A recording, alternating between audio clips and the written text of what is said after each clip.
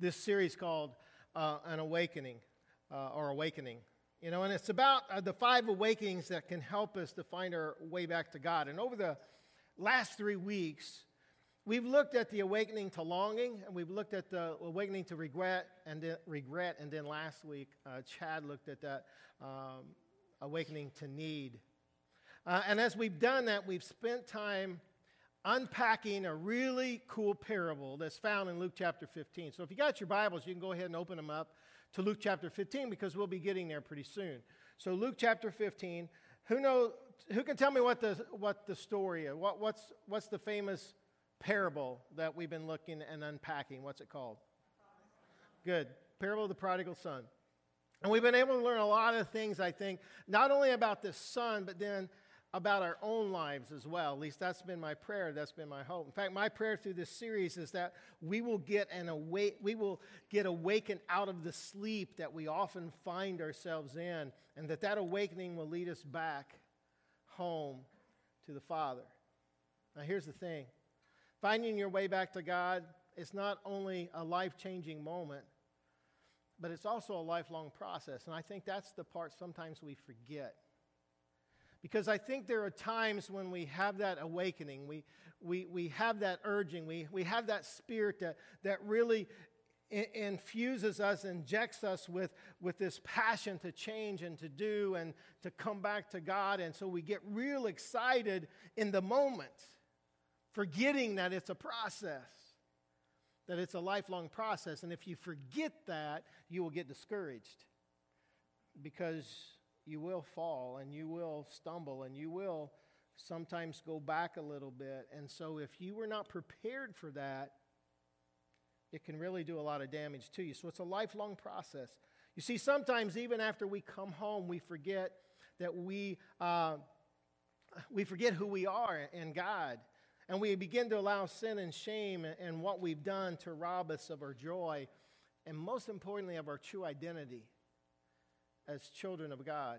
That's why this 4th awakening, this awakening to love that we are going to look at today is so important, because I believe it holds the key to unlocking our joy and unlocking that true identity of who we are in Christ. I read this story about, how many of you have ever been on a cruise? Raise your hand high if you've been on a cruise. Cool, man. How many want to take Lucy and I on one? Raise your hand. Lucy and I, we've been on a cruise years ago, back in, I think, right about 2000, 99, about 2000, I think it was. It was the summer between Brandon's was just graduating and Kyle was going to be a senior. And Lucy's folks took us on. They told the boys they'd take them anywhere they wanted to go. Bad mistake, on their part. Anywhere they wanted to go for their graduation present, but they wanted to do it the same year because my father-in-law was already starting to have problems with his Parkinson's. And so they wanted to do it all together. So my kids, being boys after my own heart, decided they wanted to go on a Mediterranean cruise. Yeah, man, that was awesome. Man, let me tell you, it was awesome. Now, at first, Lucy and I weren't going. It was just grandparents were taking their grandsons until they realized they're going to be on a boat with 2 high school boys. Probably not a good thing. So then they took us, and it was a 14-day cruise, started in Barcelona, ended in Istanbul. And let me tell you, it was awesome. So if you've ever been on a cruise, they're amazing, aren't they? Well, I read about Jim and a guy by the name of Jim and his wife Lori, and they were on a luxury cruise. And it was just going down to the Bahamas, but it was through his company. He happened to be the top producer that year in the company. And so him and his wife, along with a lot of the executives from the company and their wives, went on this cruise. Now, the last day, as they came into port and docked, they came in very early, and so they weren't up yet. So just before they were getting ready to wake up, and get started with heading out for the day, there was literally this bang, bang, bang, bang on the door, and it just startled them. And since Lori was the closest to the door, she just went and kind of cracked it open just a little to see who in the world. That really hurt. I shouldn't have done that.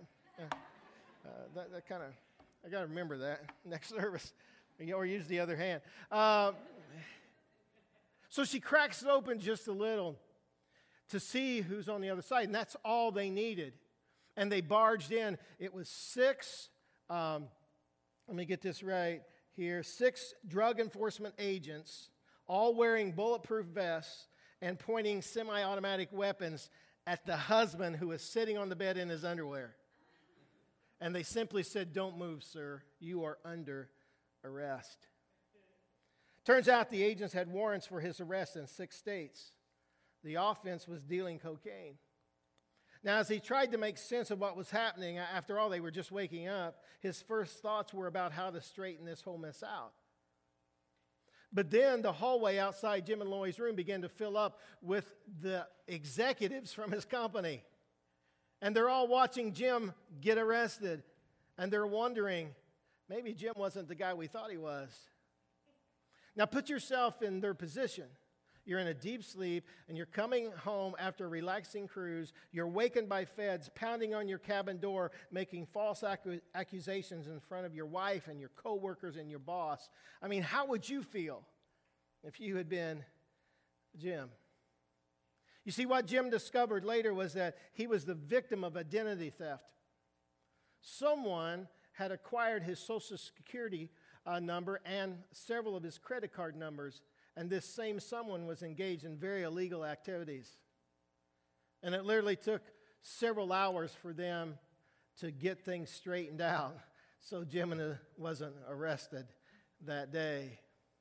And then it took a few weeks of difficult conversations with his boss and coworkers to make sure they understood the whole story.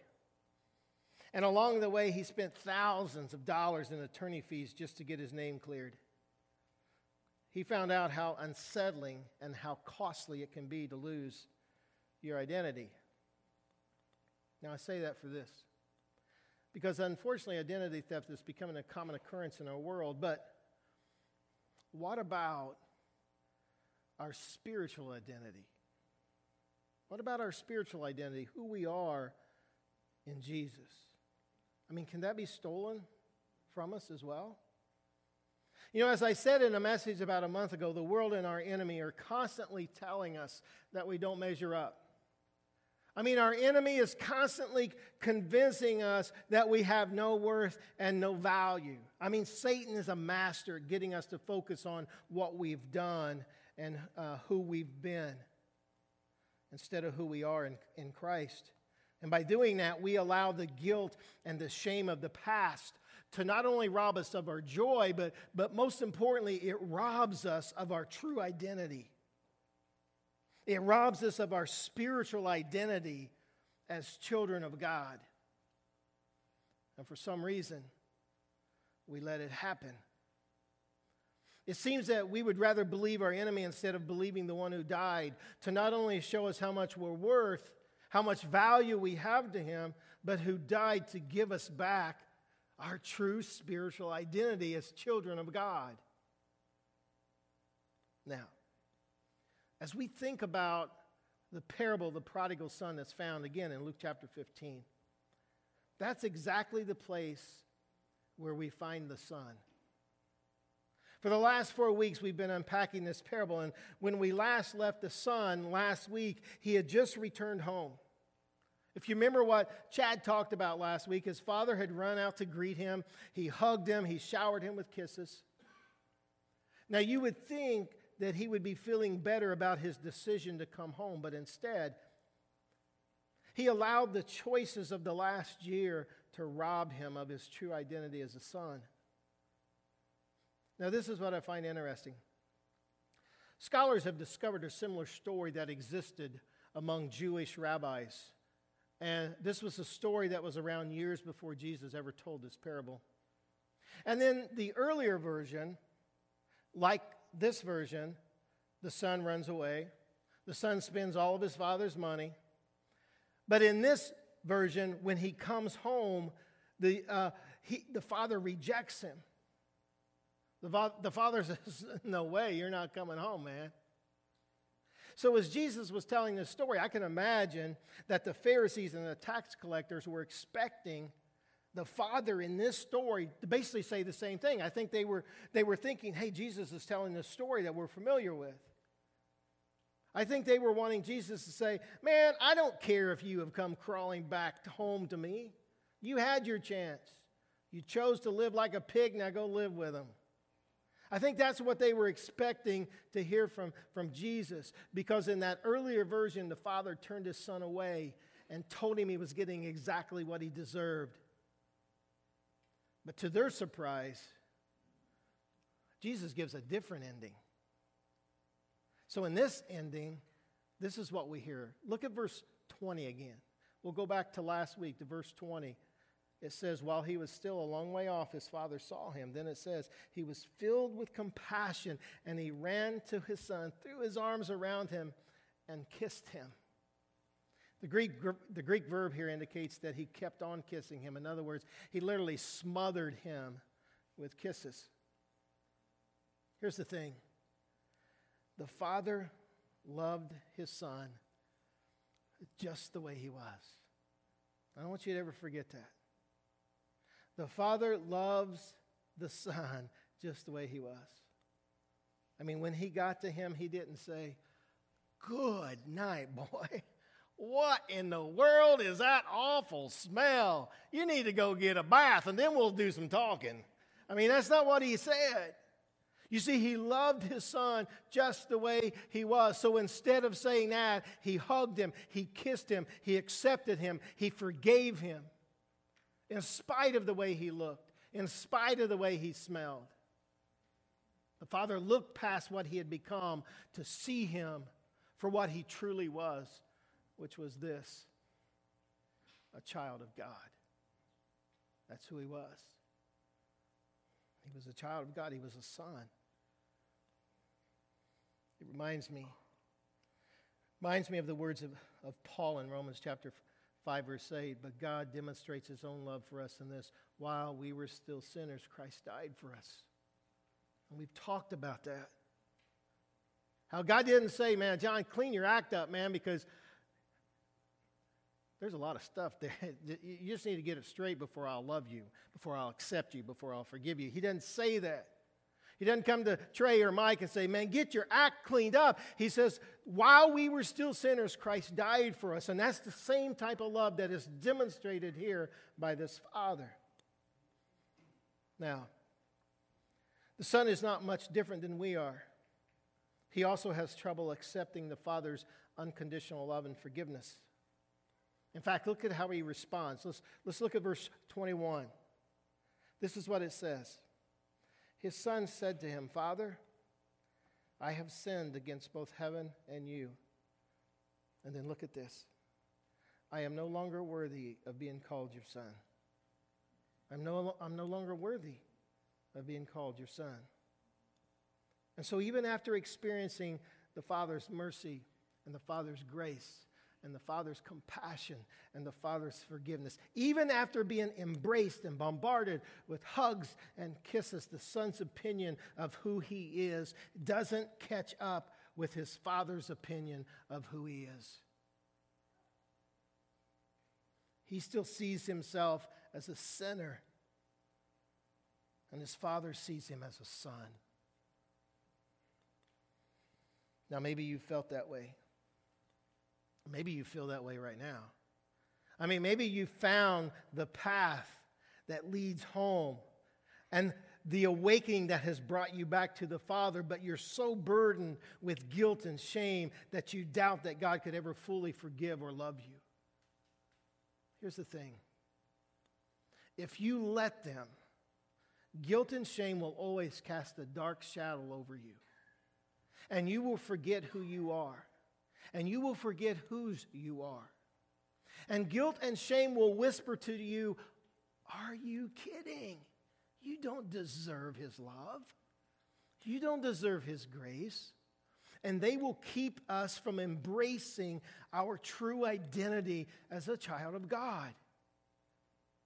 And if that happens, we have allowed the enemy to rob us of our identity in Christ. But here's the cool thing. While the son was still hanging his head, insisting that he's not worthy to be a son, look at verse 22, because this is really cool.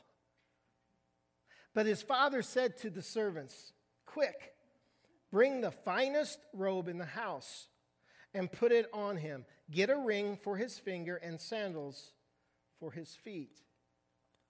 Now, when he said that to his son, I can just imagine that the son's head is spinning at this moment. I mean, he's thinking, whoa, wait a minute. Robe, ring, sandals. What's going on here? Here's the thing. Each of these gifts from the father was further proof of his father's love, and each conveyed a very powerful meaning in that culture. In fact, the robe was a symbol of rest. You see, at the father's command, the servants brought the finest, the best robe, and it put it on his son. Now think about that, because probably, this is just in my head, this is what I think. I believe that probably the finest robe in the house, guess whose it would have been? It would have been the father's, wouldn't it? So he didn't give just any old robe.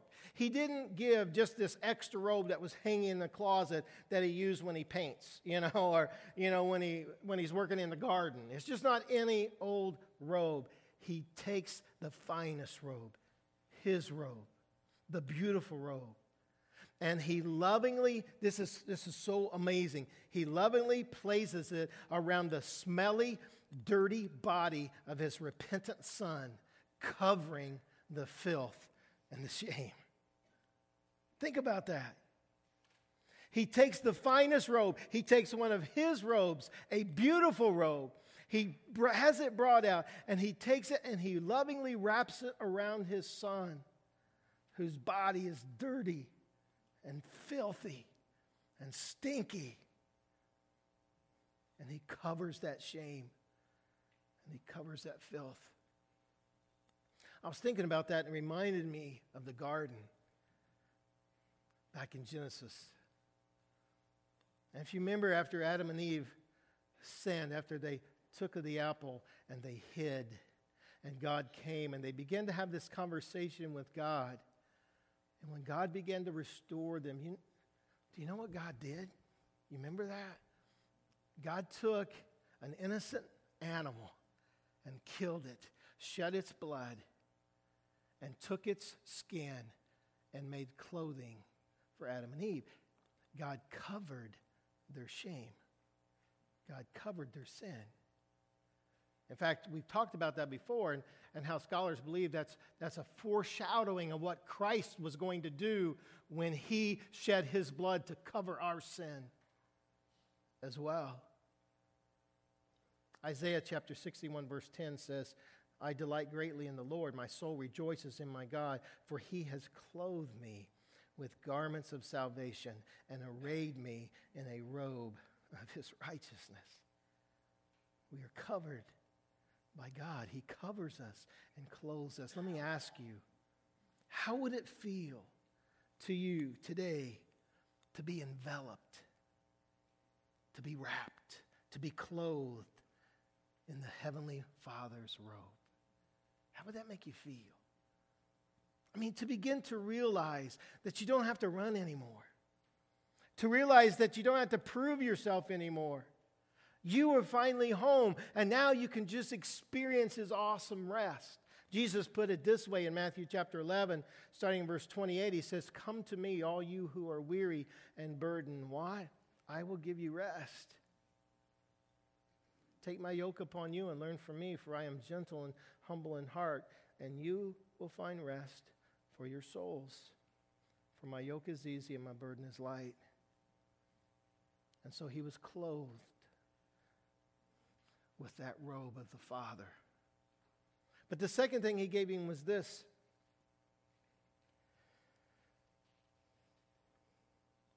He gave him a ring.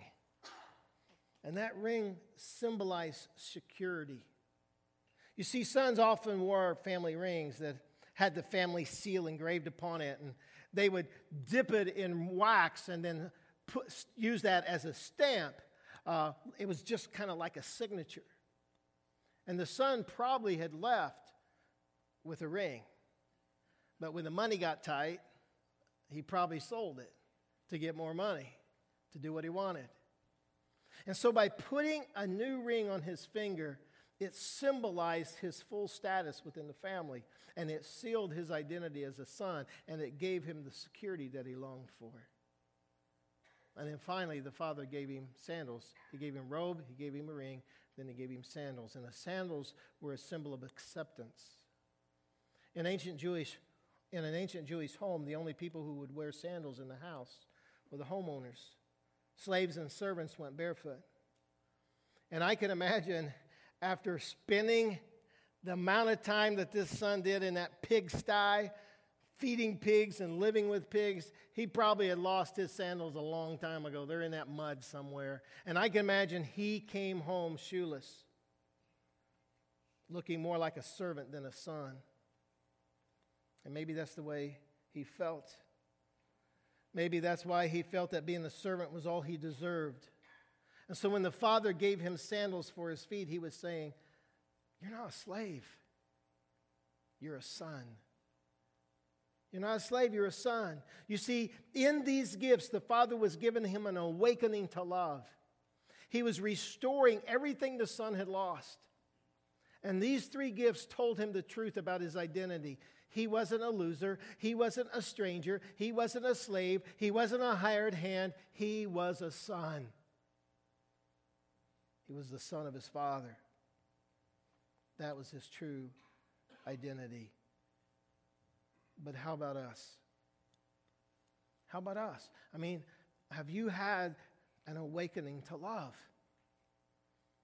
Where you honestly understand the love of God in your life? His acceptance, His grace, His mercy, His compassion, His forgiveness. Have you had that awakening? You see, when I look at my own life, I realize that I'm a prodigal. And maybe you do as well. And so many times we live under the shadow of guilt, and we live under the shadow of shame, and we allow the enemy to steal our true identity in Christ. And so we carry around all sorts of regrets from the past, as well as regrets from this last week. And because of that, we don't feel worthy of God's love. We don't feel worthy to be called a child of God. And so maybe you realize that you've lost your true identity. That's why even after we find our way home, we still need that awakening to love. Because it's here in the love of the Father that we're able to cast off the shadow of shame and realize that God loves us more than we could ever imagine. I mean, He loves us more than we could ever imagine. And when we awaken to the Father's love, we come to realize our true identity. We are sons and daughters of the Creator of all things. We are His kids, and He is our dad. Brennan Manning, in his book, Abba's Child, put it this way. I love this. He says, "Define yourself radically as one beloved by God. This is the true self. Every other identity is illusion. God's love for you and His choice of you constitute your worth. Accept that and let it become the most important thing in your life. Because that's who you are. That's your true identity." So let me ask you something. Do you know that? Do you know that? Do you realize who you are in Christ? Do you understand that you are loved and that you are forgiven and that you are accepted? Do you understand that? Because if you don't, then let me remind you what the Bible says about our true identity. Romans chapter 8 puts it this way: "So you have not received a spirit that makes you fearful slaves. Instead, you received God's Spirit when He adopted you as His own children." What does that say? He's adopted us as His children. We are His kids. Now we call Him Abba, Father. And we've talked about this before. Abba is that Aramaic term that Aramaic kids used for their daddy. And so when they would run up to their dad, they would go, "Abba, Abba." It's like saying, "Daddy, Daddy." That's the relationship that we have. Why? Because we are children of God. He goes on and he says, "For His Spirit joins with our spirit to confirm that we are God's children. And since we are His children, we are His heirs. In fact, together with Christ, we are heirs of God's glory." Paul puts it this way in Ephesians chapter 1. God decided in advance to adopt us into his family by bringing us to himself through Jesus Christ. And then I love this line, and we've talked about this. This is what he wanted to do. In other words, it wasn't our idea, but it was his. This is what he wanted to do. And then this part amazes me. And it gave him great pleasure. It gave him great pleasure. In Galatians chapter 3, starting in verse 26, says, you were all baptized into Christ, and so you were all clothed with Christ. There's that robe.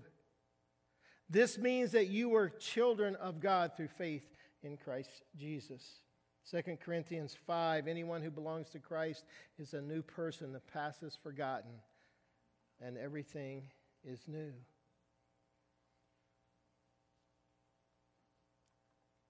When you were spiritually dead because of your sins, and because you were not free from the power of your sinful self, look at this.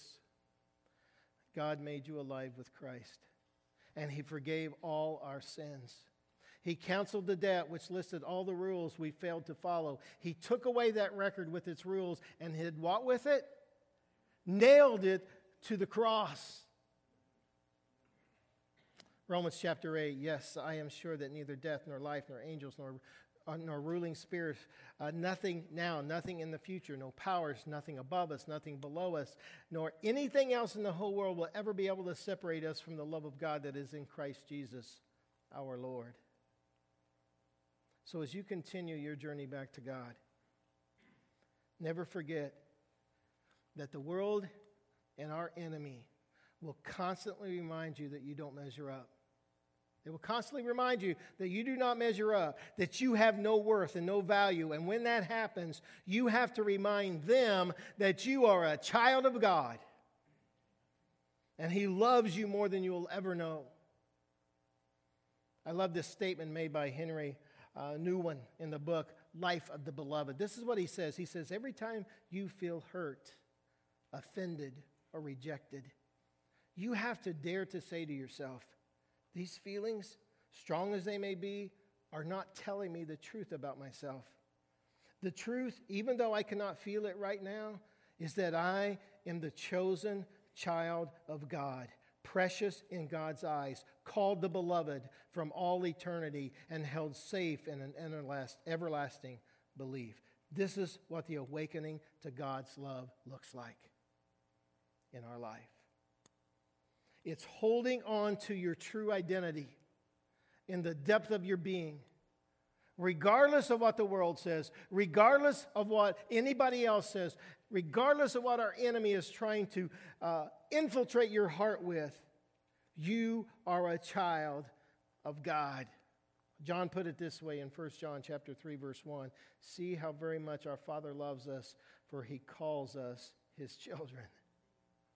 And that's what we are. We're children of God. Now, I love what happens next in our story. Because after the Father gives the Son the ring and the robe and the sandals, while the Son is still trying to come to grips with what he has done and who he's been compared to what his Father is telling him and who he is now because of the Father's acceptance and love, the Father just says, hey, it's time for a party. It's time for a party. And so the Father begins to rejoice in the present because his Son is home, and he begins to look forward to a life in the future. And this is what it says. Look at verses 23 and 24. And kill the calf we have been fattening. Now I want you to think about that for a moment. And kill the calf that we have been fattening. You know what that tells me? This is just me. May not be true, but this is just me. This is how I see it. It tells me that all along the Father knew and hoped his Son was coming home. And so what did he do?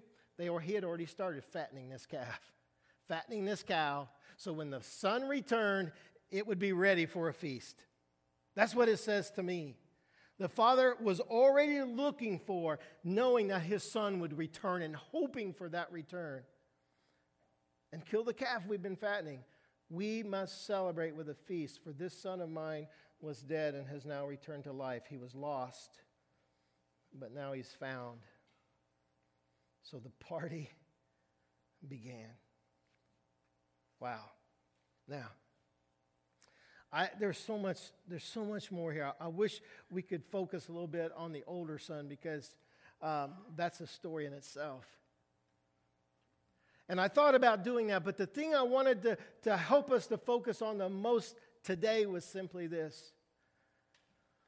Do not let the enemy rob you of your identity. When you come home to God, you are accepted and you are forgiven. And your past is gone. When you repent and return, your past is gone. Let me remind you just a moment. These are some things we've talked about in the past, but they are so important to remind us about. Judy, you do not have these, so don't worry about it, because this is something that I wanted to do right before I walked over here today. This is what God was saying you need to remind people of, and that is simply this. You have to remember what it means when God says, I forgive you. And the reason we have to be reminded that is because we don't do a very good job of forgiving others. And so sometimes our definition of forgiveness that the Father has for us is the same definition that we use for others. And they are totally different. You see, when the Bible says that we are forgiven, let me tell you, there are three things that I'm reminded of. First one is this. It means our sin is out of sight. Our sin is out of sight. Isaiah wrote in Isaiah 44:22, I have swept away your sins like a big cloud. I have removed your sins like a cloud that disappears in the air.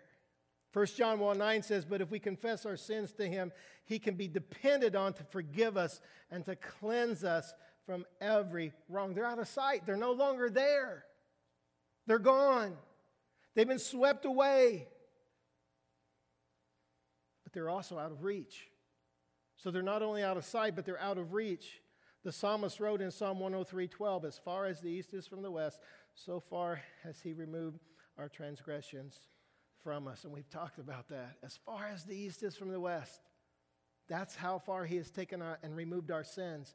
Micah wrote in Micah 7:19, once again you will have compassion on us. You will tread our sins beneath your feet. You will throw them into the depths of the ocean. Now let me tell you, if my sins are thrown into the depths of the ocean, I have no desire to put on a diving suit and go look for them.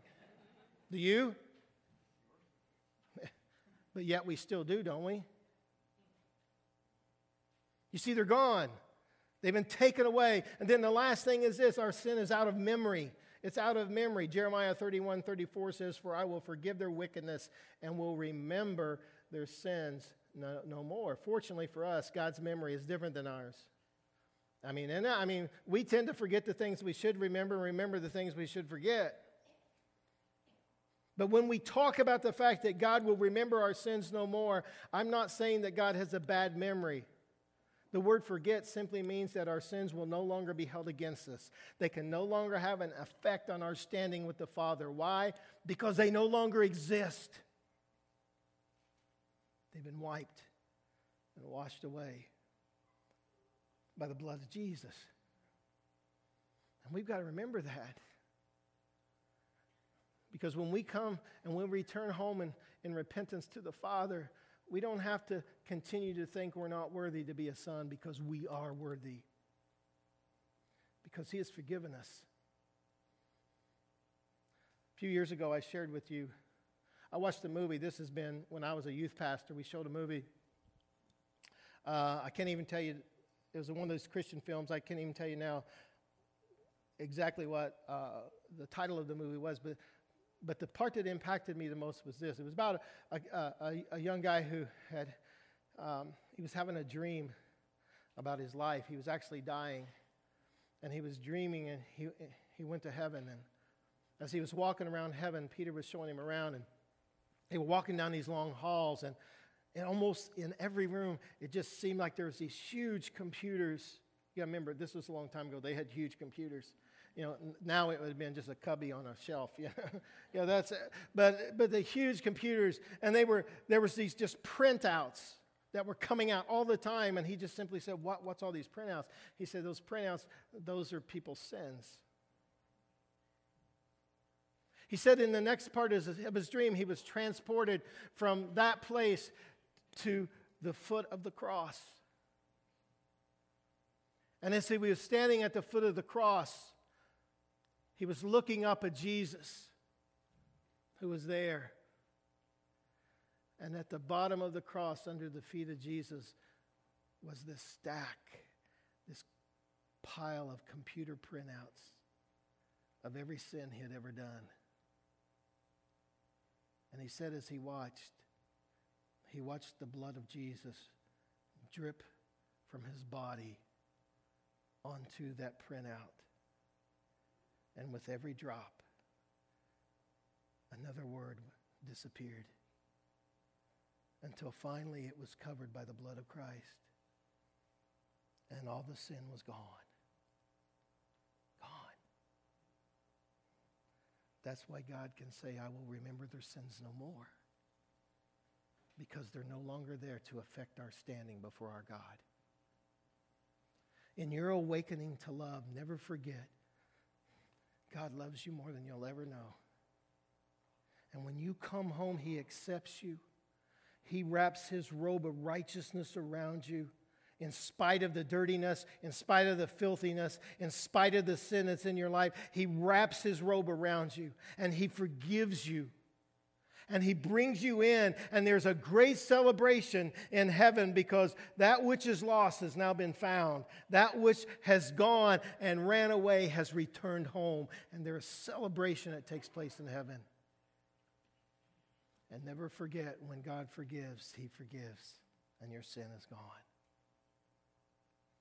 My prayer is that you allow that to impact who you are and impact your life with an awakening to the love of God. Adam's going to come. He's going to play. And we're just going to reflect. Maybe you just need prayer today. Or maybe you need to return home. You need to return back to your Father, back to God. Or maybe you're struggling with understanding forgiveness. And maybe you just need to come and say, you know what, I just need prayer because I'm allowing the enemy to constantly bombard me with that guilt and the shame. And I know my God has taken it away. And I just need prayer. Whatever's on your heart, I pray that you'll come as Adam plays. Let's reflect.